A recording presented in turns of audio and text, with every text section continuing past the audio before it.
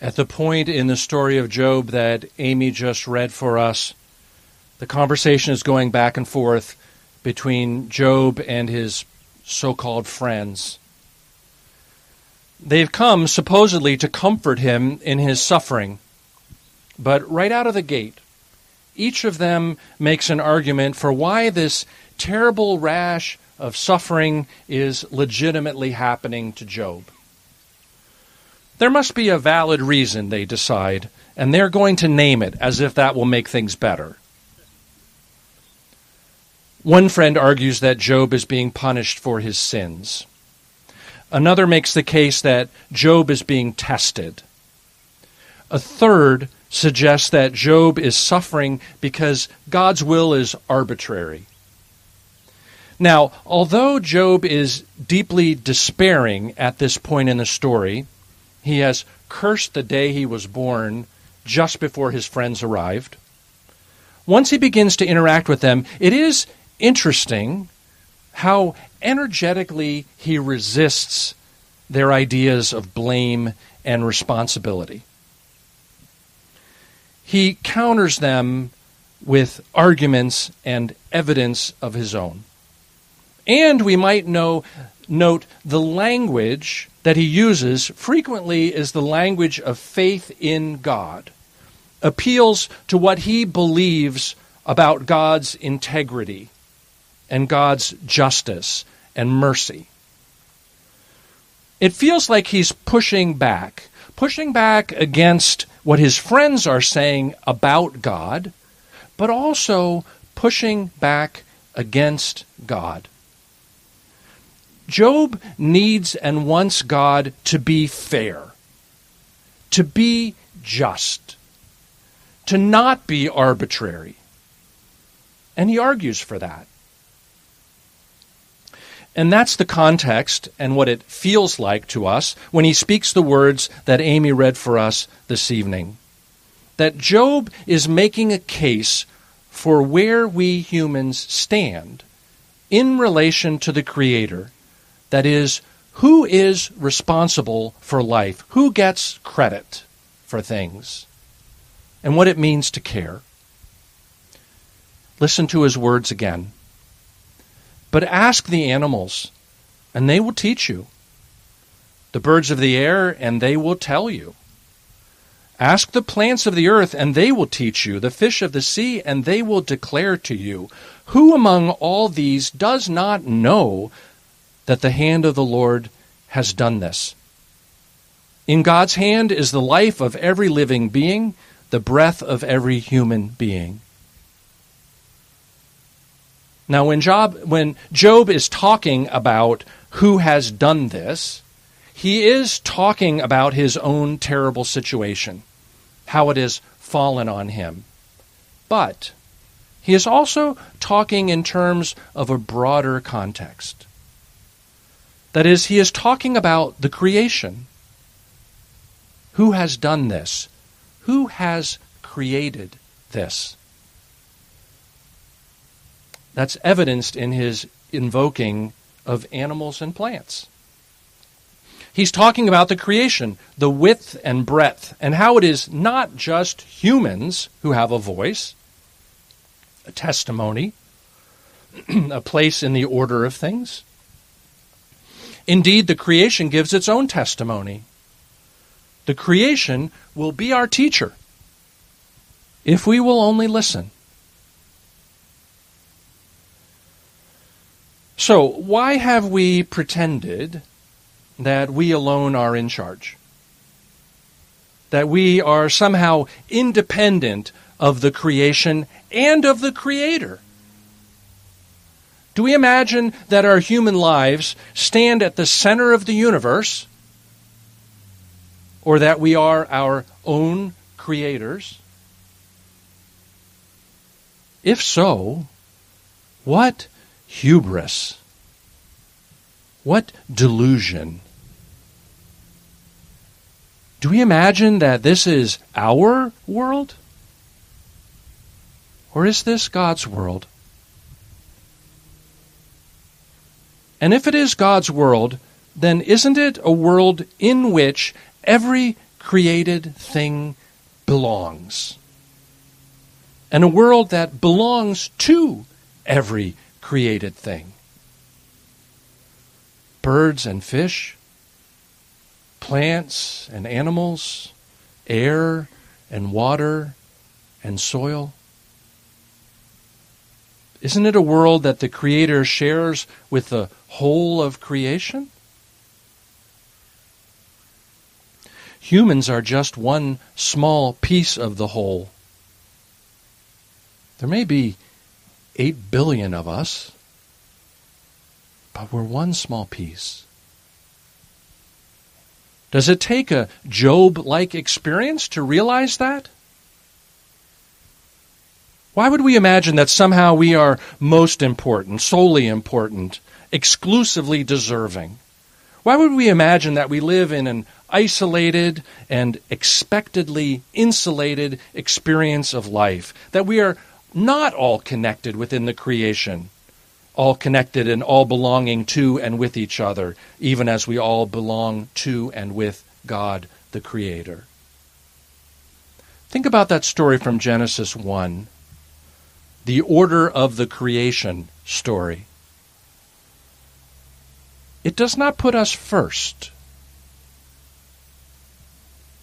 We are part of the natural world, not the possessors of it.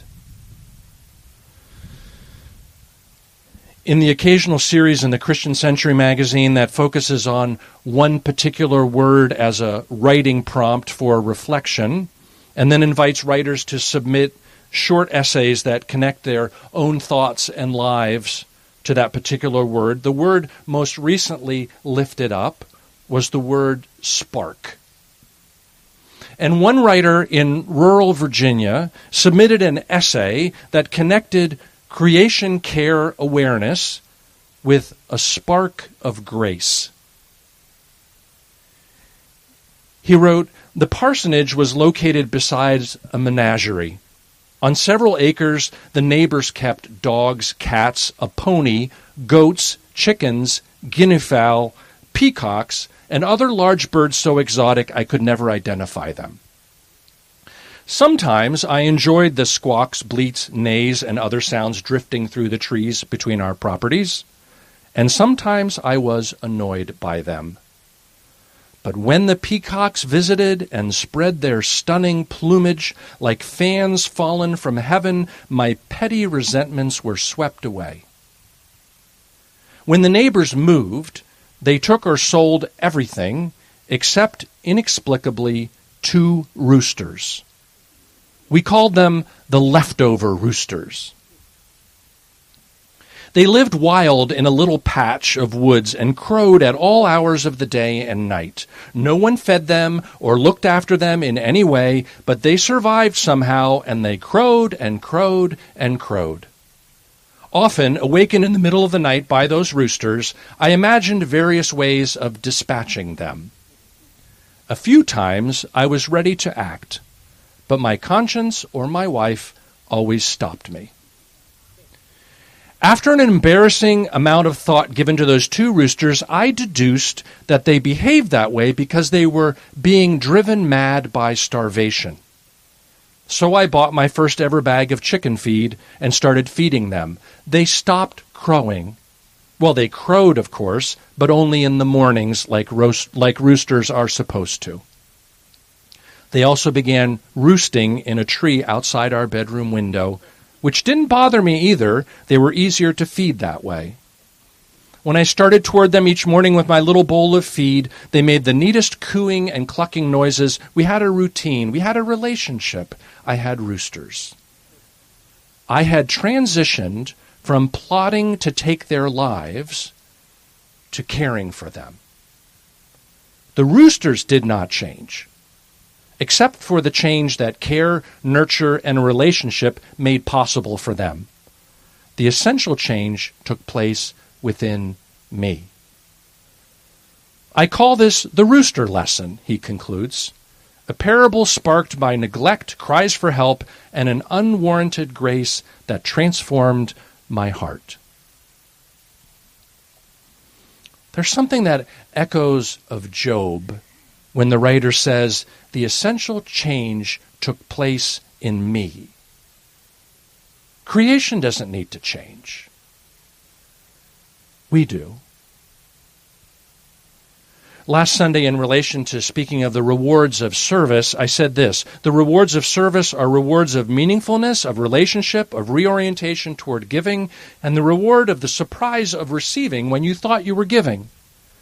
And these things not only bless us, they change us, they deepen us, we might even be transformed. And isn't everything we do in the example of Jesus, I said, an invitation to transformation? To be changed from the inside out, to have the inside and the outside finally match up. An invitation to see ourselves as intimately and necessarily connected to each other. An invitation to participate in the healing of the world. The man with the relationship with the roosters also uses the word transformation. I had transitioned from plotting to take their lives to caring for them, he says. The roosters did not change except for the change that care, nurture, and a relationship made possible for them. The essential change took place within me. I call this the rooster lesson, a parable sparked by neglect, cries for help, and an unwarranted grace that transformed my heart. I like that he comes to this realization not because he was undisturbed, but because he couldn't sleep in peace. I like that he comes to this realization not just in the spaces of human relationship, but in a space of relationship to the created world. I like that he comes to this realization that somehow he recognizes that he must shift in his engagement with the creation. Shift from paralysis to problem solving. Shift from an imagination oriented toward frustration and potential violence to an imagination oriented toward help and nurture. Shift from seeing things at a distance to seeing things close up. And a shift from neglect to relationship. And there's something compelling about the idea that he can learn all this, not just in the classroom, or in a church sanctuary, or in an online class, or even at his mother's knee, but that he can learn all this outside, in his own backyard. As he finally figures out how to deal with those two abandoned roosters, those two immediate backyard representatives of God's creation. It's also encouraging that his lesson can and should be our lesson. The lesson of a transformed relationship with the creation, the lesson about the possibility of, quote, an unwarranted grace that transforms the heart, the lesson of how nurture is, in the end, a more powerful means of change than violence will ever be. The lesson that he is not alone in a human-only world. Hooray for two annoying roosters. Hooray for the triumph of beauty, of care in the natural world. And indeed, not just in this story, but in nearly every story of engagement with our immediate environment and all its inhabitants, intentional and compassionate acts of care just might change everything. Now that's a thought, isn't it? To consider the possibility of compassionate engagement with the environment around us, changing everything, but especially changing us. to consider what beautiful and restorative and healing thing might happen when we care enough to listen to the birds, to let the plants teach us, to let the fish talk to us, these ones who testify, to consider what beautiful and restorative thing might happen when we come to understand that God's hand is in it all, to consider what beautiful and restorative and healing thing might happen when we find our place and see our connection. God's interaction with this world is not arbitrary. God blesses this world with divine care, with the breath of life. You know this. And you know that the natural world is a gift from God, and that the natural world, the created world, has cared for you. And God has cared for you. Even in times of suffering, you know this. You know this. You know that you have been given life and breath. You know that you have been gifted with food to eat, and earth to walk on, and rain from the sky, and sun on your face, and even a gentle breeze at the right moment. You know that you have been cared for even as the whole earth thrives best in an ever-returning cycle of care. You know it, but will you live as though you know it? Will we live as though we know it? Or will we spin arguments with our friends about why we are unhappy, that we are not the center of the universe, unhappy with the giver of life, the giver of breath? The blessings of creation are a gift of God, and the care we return to the creation is our thank you. When we turn another degree away from our inattentiveness or our reactiveness, and especially our selfishness, when we learn to care enough about the created world to stop doing violence and start doing nurture, we are saying our thank you. We are saying our thank you by partnering and participating with God. Now, is that always easy to know how to do that? To know what is best, what best cares for the world, what most effectively heals the world? No, of course not. It's always possible that you try to do the good thing and your good intentions don't turn out the way you intended. But we have to do the best we can with the knowledge and resources we have. And we can begin by purposing to be less greedy and more other-concerned. And we can focus on remembering who gives light and life and breath, and who declares it good. And maybe we can even become curious enough to ask the birds to talk to us, and then listen to what they say, to ask the earth to teach us, and then to listen to its lessons. Is this a spiritual calling? Is this our spiritual calling? Yes, it is. Along with hospitality and inclusion, along with simplicity and authenticity, along with service, this call to care for the creation is one of the building blocks of who we are. This call to care for the creation, to turn away from violating and toward nurturing the created world, is another piece of who we are and who we have been called to be.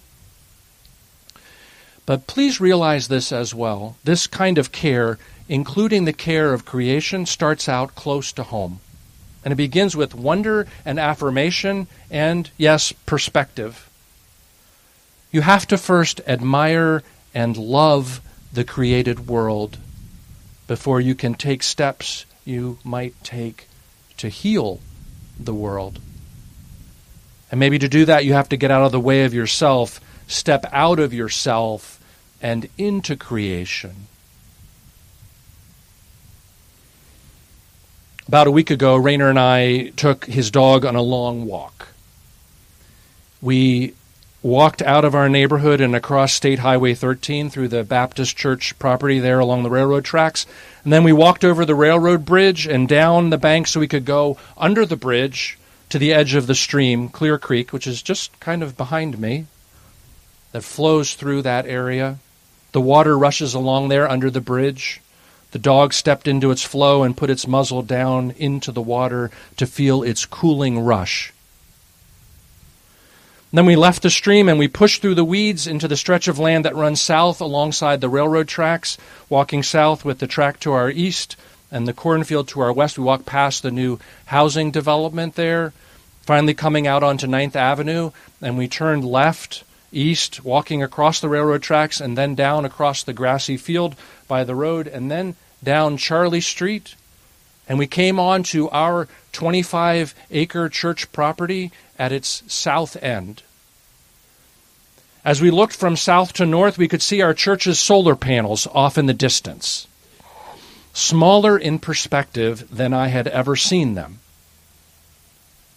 I smiled as I looked north and thought about that project, what it took for us to get to that, and what it means now, and what it will mean in the future in terms of energy gathered from the sun. What an important expression of care. We walked north then onto the church property, except as we followed the trails, we wound around so that we were no longer walking in a straight line. I smiled at that too. The solar panels may be arrayed in straight lines, but the natural beauty of creation rarely is. We walked past the Memorial Garden, right through the area where you are sitting right now, and continued north all the way back to State Highway 13 to head home. As we walked past the last part of the church property, the prairie grass project that is now in the process of being renewed stretched out to the east. If you're driving by on the highway, or if you peek around the corner of the building and don't get very close, you'll see only a burst of green, weedy vegetation. Up close, you see the colors of wildflowers, the vivid orange of a particularly large butterfly bush, and the delicate purple and blue blooms of flowers and plants I do not know, along with the tall stalks of milkweed, with their blooms also inviting the butterflies, the small tufts of blue stem prairie grass pushing up on the south rise, and the larger tufts of Indian grass returning on the north side. It's good to walk on the land. It reminds me of how connected I feel to this place, to the rise and fall of the land, to the vegetation, the flowers, the birds, the sun, the Indiana sky. I need to be reminded of that connection. It makes me feel less isolated, less self-importantly human, and more connected to the creation. I need that, and I need to be reminded each time I do less violence and more nurture of the creation, I am partnering and participating with God. I need to be reminded that nature has a way of healing me, even as I imagine what it looks like for me to help heal it. Creation isn't just about problems to be solved. Creation care isn't just about problems to be solved. It is first of all about awareness, knowing who and where we are in the world. Not in the center, but in the midst. And it is also about love, loving the beautiful and wondrous world God has provided for us and for all living things. Thanks be to God. Amen.